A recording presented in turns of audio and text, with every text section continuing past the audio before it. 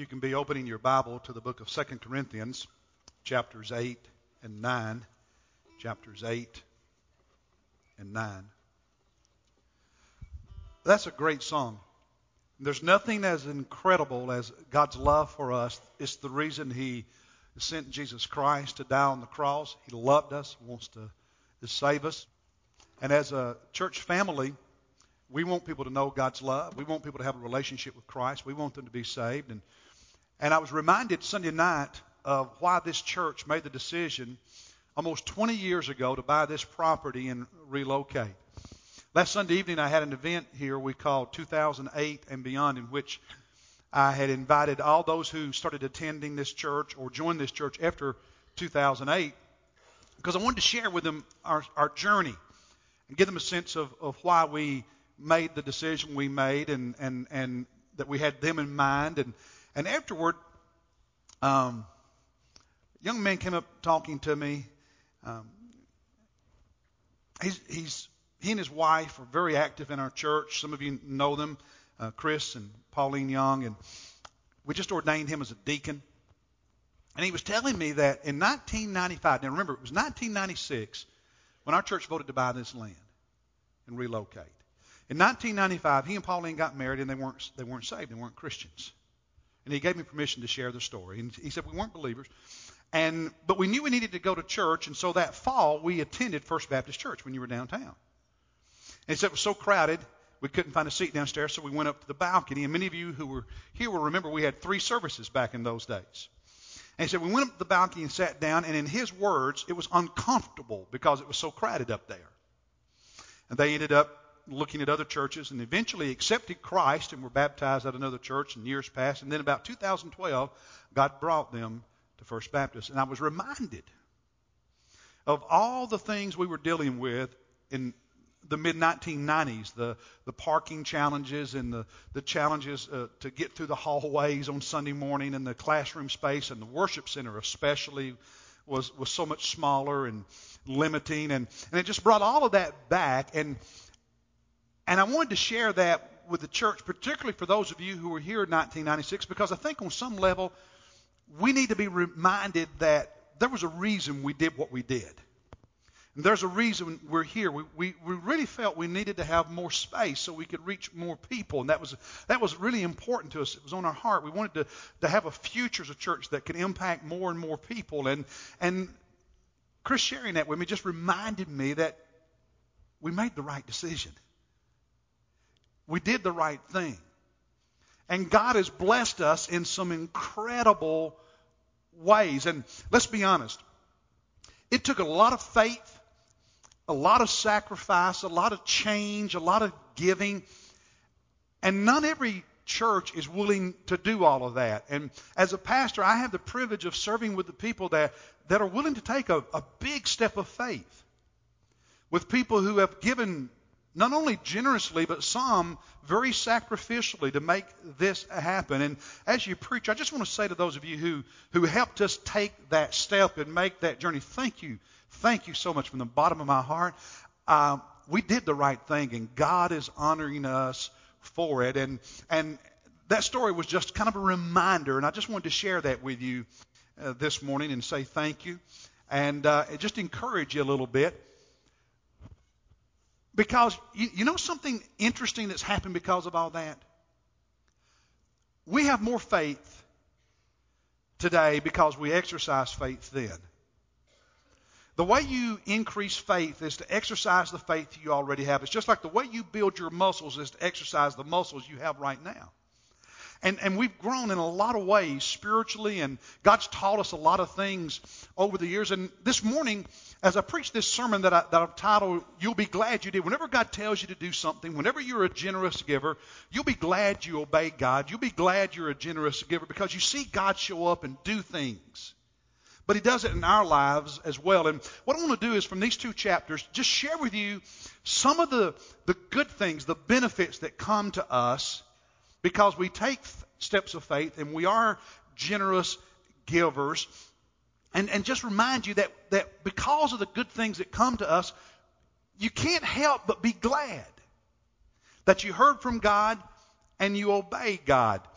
In chapters 8 and 9 of 2 Corinthians, you'll remember the background is Paul is collecting this offering from Gentile Christians in what is today modern Greece and Turkey for Christians in Jerusalem.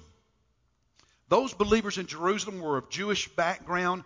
They were poor and they were being persecuted.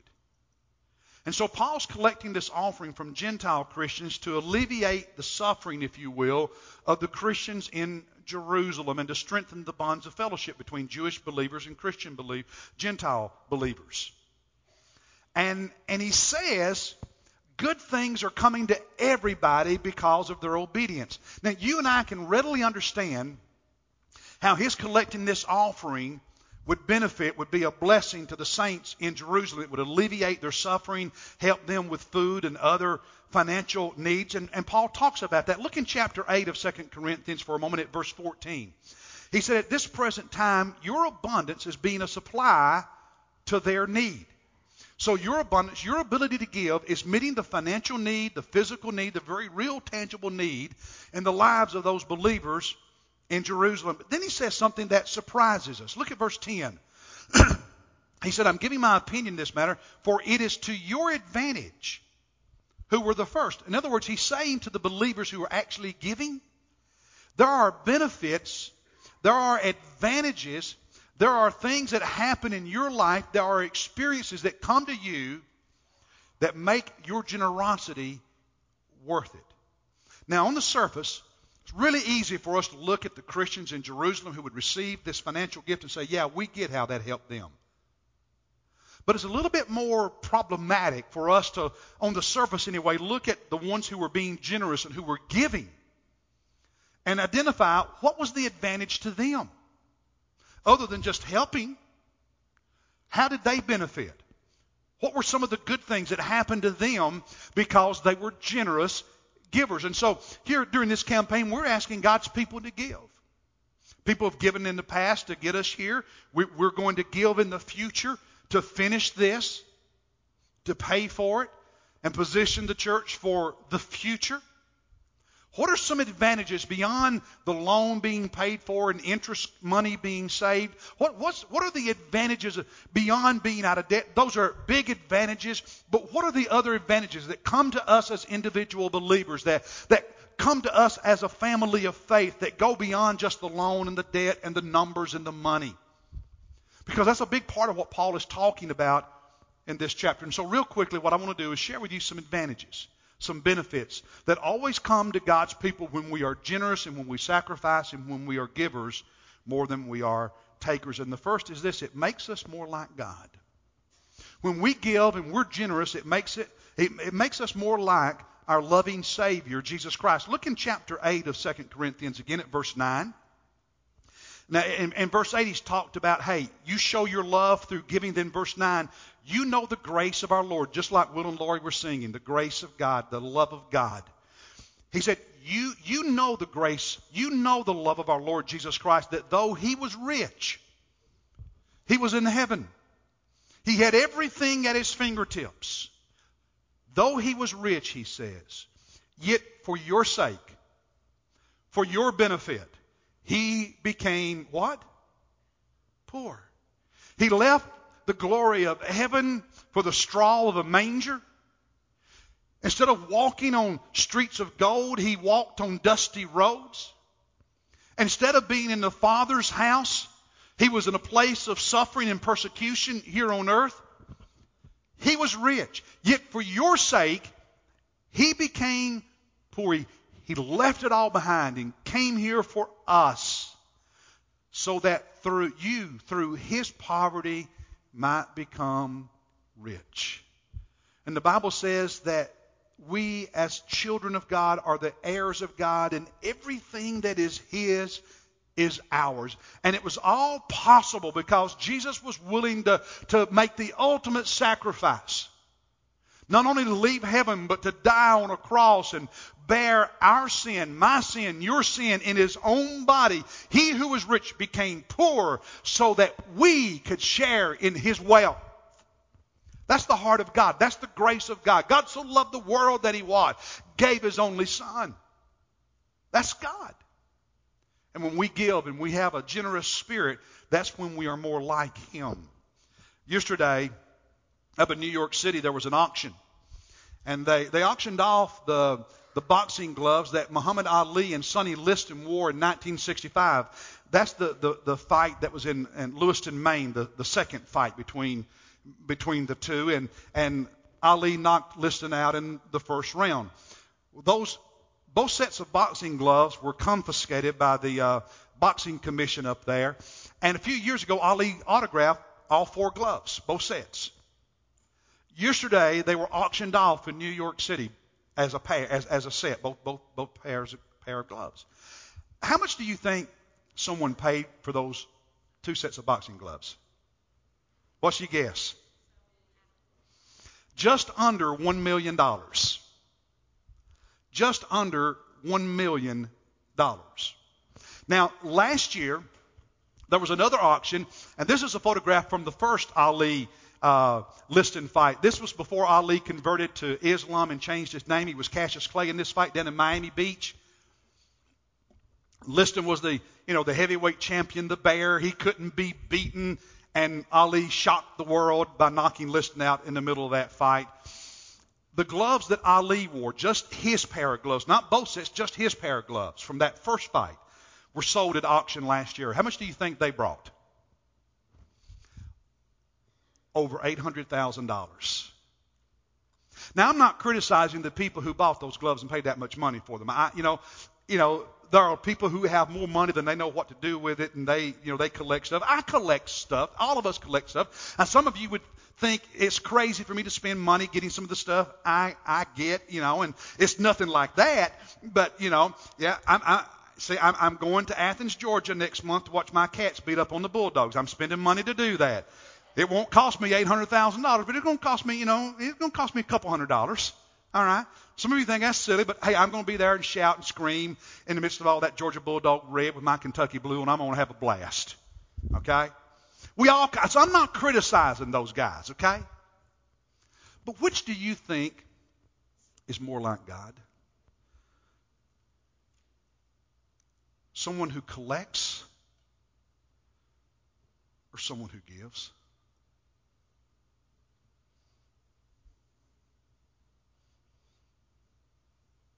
Which is more Christ-like? Using my resources pretty much just for me, or investing in the kingdom of God and things that make an eternal difference in people's lives and in this world?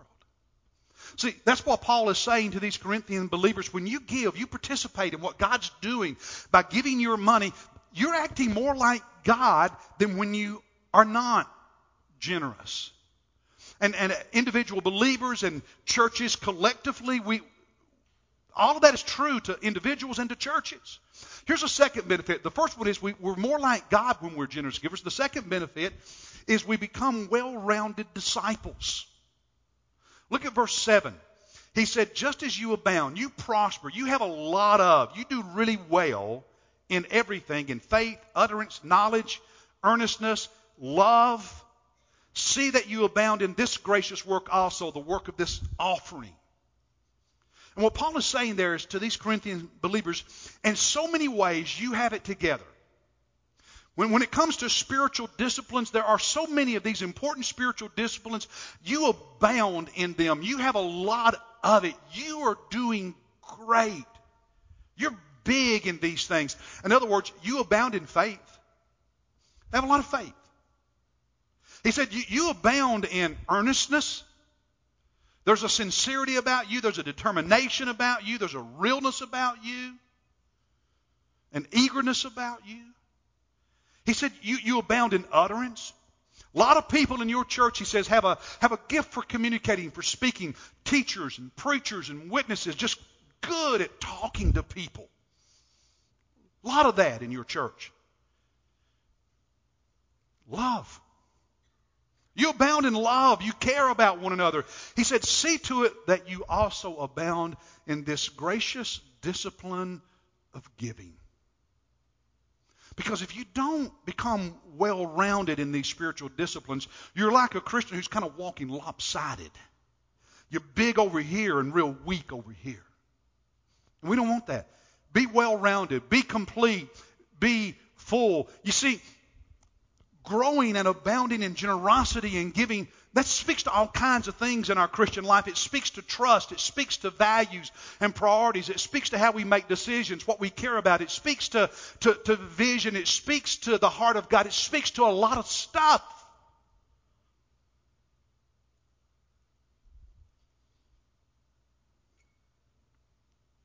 And so he says, if you really want to be a mature Christian, a well-rounded one, not a lopsided one, just as you grow in these other disciplines, you need to also grow in your financial management. You need to grow in your generosity. You need to grow and abound in the gift of giving. Wednesday, I had these coffee with the pastors where people could come and ask questions about the campaign and so on. And during one of those sessions, a man in our church, I think he and his family have been here 7, 8 years, something like that, was talking to me. When we were alone, he was sharing with me their journey of moving from, not really being givers to tithing, and how that was a process. It was a journey of growth and to get to where they are today. And then we talked about the campaign and stuff. And see, that's what God wants. God wants us to grow and become more balanced and more well-rounded. And not just say, all right, God, you know what? I'm going to grow in every area of my Christian life. But when it comes to, this, hands off. I'm not going to grow there. I'm going to stay like a child there. I'm going to stay the way I am there. God, you can't have... God, I'm okay walking with a limp. I'm okay spending my whole Christian life lopsided. Because, God, you're developing all of these muscles, but, God, you can't have these muscles. And God says, I want you to be a well-rounded disciple.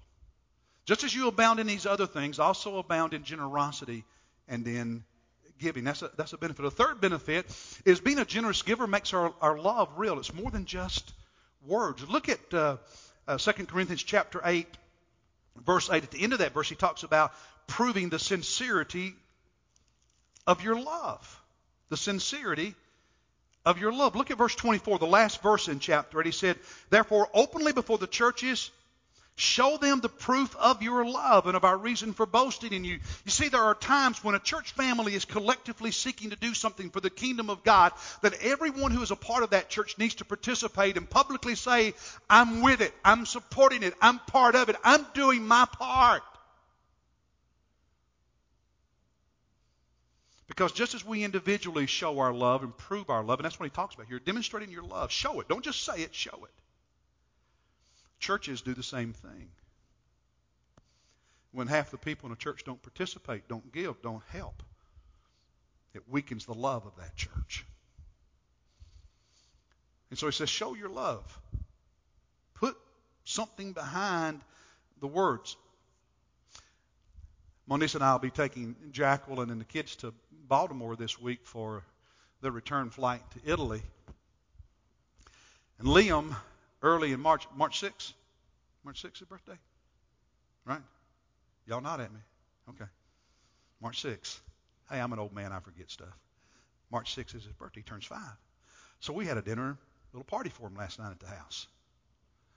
And he likes that Disney Planes movie. So cake's decorated. And we wore these silly hats and, decorations hanging everywhere. And and you just have fun and you do it and you spend the money. Grandparents, that's what you do. I said that last week. Grandparents, you see something you want for your grandkid, you just buy it. That's how you are. Why? Why do you do that? That's what love does. That's what love does. Jesus, I love you with all my heart, but not with my money.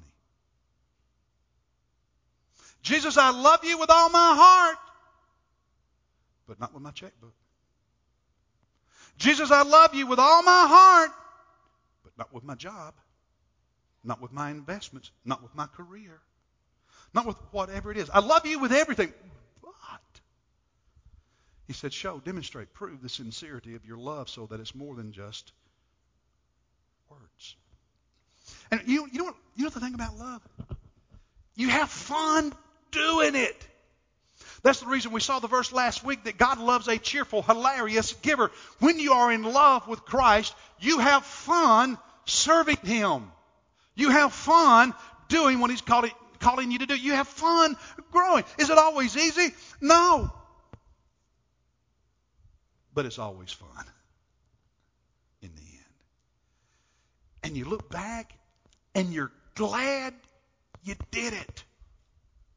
Here's another benefit that comes to us as Christians when we're generous givers. Not only does it make our love real, but it makes us an inspiration to other believers. That's really the point of these two chapters. The Corinthians were one of the first churches to commit to this offering. Paul leaves. He's going to come back in over a year and collect it. And meanwhile, he's up in Macedonia, which is the northern region of Greece, and the churches there. He planted our Philippi, book of Philippians, and Thessalonica, the books of 1st and 2nd Thessalonians. And he's telling these Macedonian believers about the eagerness of the Corinthians to participate in this offering for the Christians in Jerusalem. And their example, their early commitment inspires, motivates the Macedonians. And these Macedonians, even though they're poor and they're also persecuted, beg with Paul for the privilege of giving. They're inspired by what the Corinthians had done. And now, Paul's writing this letter to the Corinthians because he'll be there in a little while to collect what they've supposed to be collecting, what they said they were going to collect and give. And so in this letter he says, hey, your example inspired the Macedonians. And now like a full circle, he's saying their giving, their generous giving beyond their means should inspire you to finish what you started, to follow through with what you promised. Complete it. Do it. You do understand, don't you, that each of us as disciples of Jesus Christ influence other disciples. And that each of us individually influence this church for good or for bad. You come in here on Sunday morning, your Sunday school room is practically empty, the worship center is practically empty. How do you feel? Man, that's a bummer. But you come in and you see people and they're smiling and they're happy to be there and they're excited to see you. Room's not empty. How do you feel? You're encouraged. You ever have one of those Sundays when you woke up and I don't know if I go to church today or not. You were having all those mixed feelings. It'd be so easy just to stay in bed today, and maybe occasionally you give in to that. But this one Sunday you got up and you got ready and you got here, and once you got here, when it was done, you were so glad you made it. You felt better. Because there's something about the presence of God's people He uses to encourage us in our walk with Jesus Christ. And when all of us as the people of God, all of us who are a part of this family of faith participate, we show up and we do our part, it encourages other believers. And when we stay away and we don't do our part, brothers and sisters, whether you've ever thought about it or not, it discourages people. It discourages me. It discourages your staff. It discourages Sunday school teachers. It discourages other brothers and sisters in Christ in this church. And we have a responsibility to build one another up in the faith, to inspire and motivate and help one another, because it's so much easier to do this thing called the Christian life with others than it is alone. You're needed. You matter. You make a difference, and you have a responsibility to inspire other believers. See, it doesn't matter if you're rich or poor or whatever place in between you consider yourself to be. What matters is you showing up and doing your part for the kingdom of God and for your church at that moment in your life with where you are.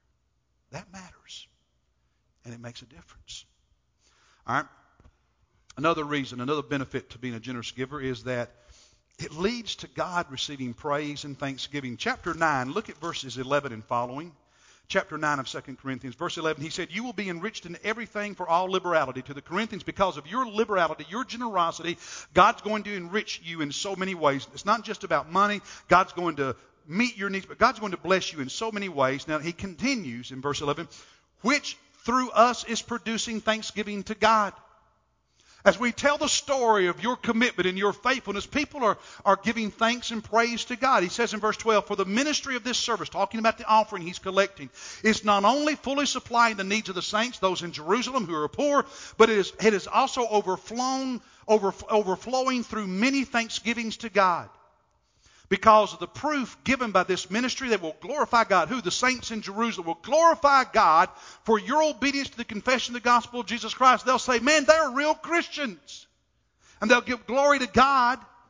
And because of the liberality or the generosity of your contribution to them and to all others, they will pray. So what he's saying is these Christians in Jerusalem, when they hear about what you're doing, they're going to give praise to God. There's going to be a celebration in the worship service, and they're going to pray for you. One of the benefits is that God gets the glory when you trust him enough to obey him and be a generous giver. Because God just shows up and does stuff.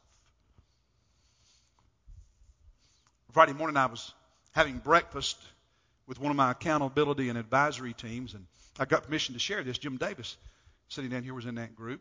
In fact, there's other guys. Michael Baker over here was in that group, and 6 guys meeting with me that morning. We got talking about the campaign. And Jim and I, being the old people, the longtime members, we got to reminiscing a little bit. And Jim got to telling about something that happened even before I became pastor. This church, when it was downtown in the early 80s, built a family life center, and they had their very first capital campaign. Any of you who were here then remember what it was called? Now, Jim, you be quiet. Any of you others remember what it was called back in the early 80s, that first capital campaign? Anybody remember? Huh? Loudly. Together we build. That's what it was called. And the commitments ended up being, I think, a little bit over $400,000, $400,000 or $500,000, somewhere in that range, which was really good, and it was successful for that point in time in the church's life over a 3-year period. And Jim and his wife, Andrea, who's now in heaven, they were younger, and the kids were young, and they had, so things were a lot different way back then. I mean, that's over 30 years ago, long time ago. His hair wasn't gray then.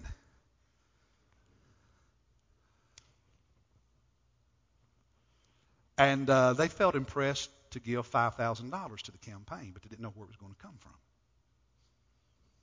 The campaign was being conducted in the fall of the year. They went home for Thanksgiving. North Carolina home. And I forget whether it was your brother or whoever it was that was talking to you there. He'd bought some property sometime before that, and asked Jim if he would be interested in selling some of the timber on it to kind of thin it out. It needed thinning. So would you be interested in selling some of the timber on it, thin it out? And he said, yeah. And later when they got the check for that timber, you got any idea how much the check was for? His part? $5,700. Isn't that just like God? They gave the whole thing. Of course, given a lot more since then too, but gave the whole thing. And we're sitting there talking about that, and Jimmy Cato, who's in our first service, was at the table, and we were sharing this. Jim was sharing that story, and Jim said, one thing I've learned over the years is that you can never outgive God. And so we just spent a few moments in our conversation bragging on Jesus, because he just does stuff. He just shows up and helps when we have enough faith to believe him, to trust him, to obey him, to say, okay, God, yes. And like we said a few weeks ago, $6 million in 6 years doesn't make sense on paper, but it's what God's put on our heart. It's the right thing to do. It's the smart thing to do. God can do it. When we make ourselves available to him, God shows up, and he gets the glory because he's the one who does it when we allow ourselves to be his vessels.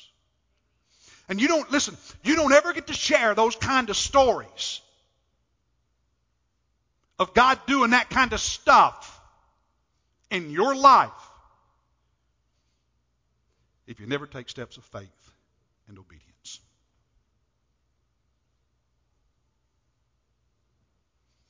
Did you hear what I just said? You never get to share those kind of stories from your own life because they don't happen if you don't take steps of faith and obedience. And I know some of y'all worry I'm going to fall off this stage one day. But sometimes, do you know what faith is? It's God's telling you to stand right there. And it'd be a whole lot safer, make a whole lot more sense to stand back here. But sometimes God is saying, do you trust me enough to put your toe out there? And God's saying to some of you right now, do you trust Him enough to put your toe out there? Don't put it out there if He doesn't tell you to, but if God tells you to put it out there, brothers and sisters, put it out there.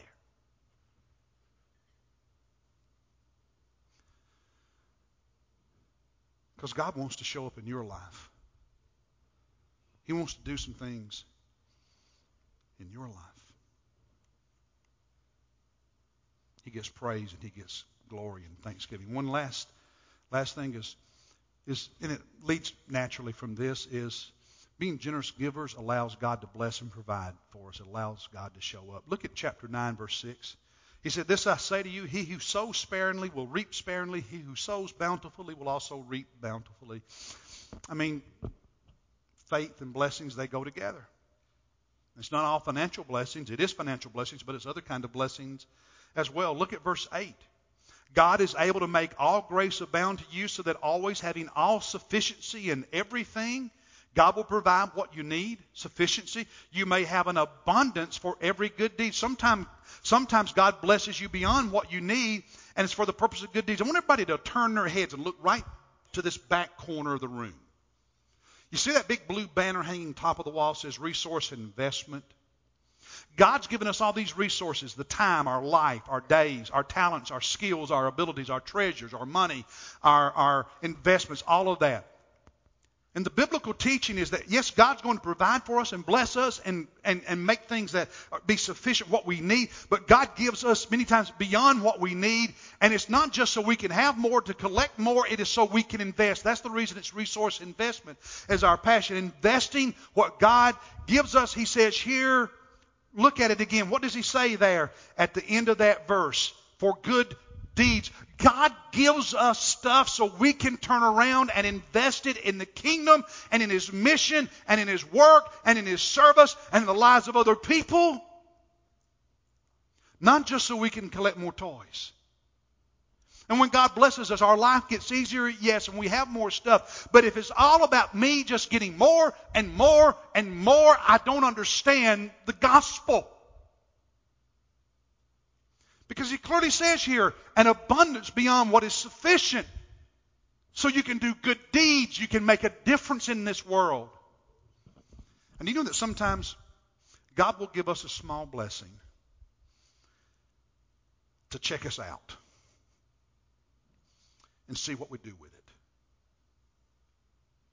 Because Jesus said the one who's faithful in the least will be faithful in what? The much. And the one who's not faithful in the least will not be faithful in the what?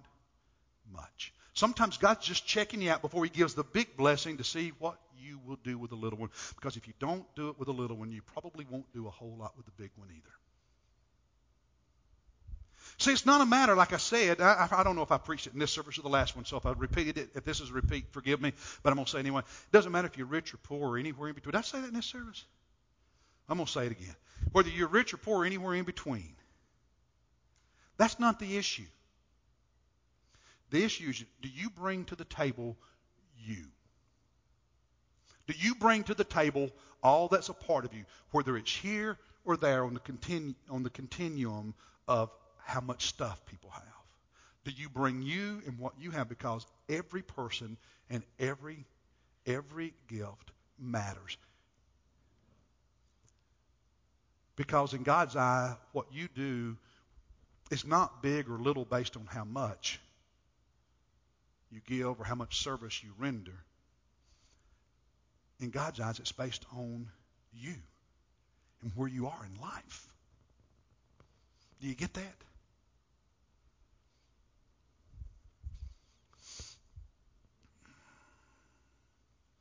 Next Sunday is Commitment Sunday.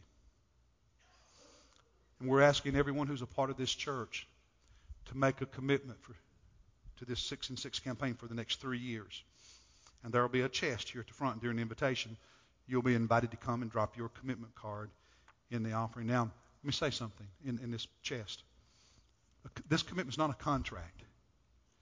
It is you saying at this moment in time, this is my best understanding of what I believe God wants us to do. And you can change that at any moment in time.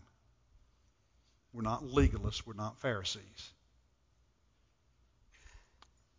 But expressing by faith and love what you believe God wants you to do and drop it in there. And there's commitment cards in the back of some of these chairs. Some of them probably were taken in the first service. There's a privacy envelope. They were in the bulletins last Sunday. And everybody who's a member of this church, you'll receive one in the mail this week in full transparency. We want you to bring your commitment card with you next week. But here's what I want you to do between now and then. I want you to pray. I want you to seek God. I want you to ask God to show you what step of faith He wants you to take. Ask God to show you how He wants you to participate and be part of what He's doing here. How much He wants you to commit. How much He wants you to give over the next 3 years. And to help you that, tonight we're going to have a prayer event. I'll talk about that in just a minute a little bit more. A prayer event. I want you to come and pray. This coming week, fasting. There's a guide in your bulletin. If you didn't get one on the way in, on the way out, pick up a bulletin and get this fasting guide to help you. And you can determine how to fast and what day you're going to fast. And again, I'll say more about that in a moment. And ladies, this week it's your turn. Last week the guys came up here and they got one of these coins. And every time we fill it in our pocket, we're to pray for the church and for the 6 and 6 campaign. Today we have about 150 keychains up here. And ladies, you get first crack at the keychains, okay? And you coming during this invitation and picking up one of these keychains is your commitment to pray for this church and for this 6 and 6 campaign. So you will know they are lightweight. We made them small and very lightweight so they wouldn't hurt anybody's ignition, okay? So they're not big, bulky, heavy things. But they have the 6 and 6 logo. Come up here. They're in these pouches. Come up here and get you one during the invitation. It's your commitment to pray. And you know what will happen? I've had conversations with several men this week. Those of us who have these coins, and every time we fill it in our pocket, we pray for the church and for the campaign. You know what all the guys I've talked to have told me? Every time we do that, we end up praying for more than the church. We pray for our kids, for our wives. We pray for things at work because prayer begets praying. Prayer leads to more praying. And ladies, every time you dig this out of your purse and open the door of the house or start the car and you see this, you're going to pray for this church. But I promise you, you'll end up whispering other prayers as well. And it's just a good prompt to pray. So during the invitation is a commitment to pray for this church and for this campaign. Come up here and get you one of these keychains. Pastors are going to be here at the front when we sing. You can come and join this church because listen to me. Some of you are looking for a church that's willing to take big steps of faith. And that's willing to look beyond just itself and staying the same and being okay with what is and isn't interested in more and God touching more people and God caring about people in this community. And if that's the kind of church you want, that's this church. I mean, we're here now instead of downtown making all the sacrifices we've made because we think God loves everybody. And we want everybody in this community that He can use us to reach to be reached. And so come and join this church and help us on this journey to making a difference in Rock Hill and beyond. And some of you need Christ. I mean, that amazing love of Jesus dying on the cross was so you could be saved. And we want you to know Christ and His love. And so when we sing this song, come to one of these pastors and say, hey, Pastor, I'm giving my life to Jesus. I need to be saved. I want to become a follower of Jesus Christ.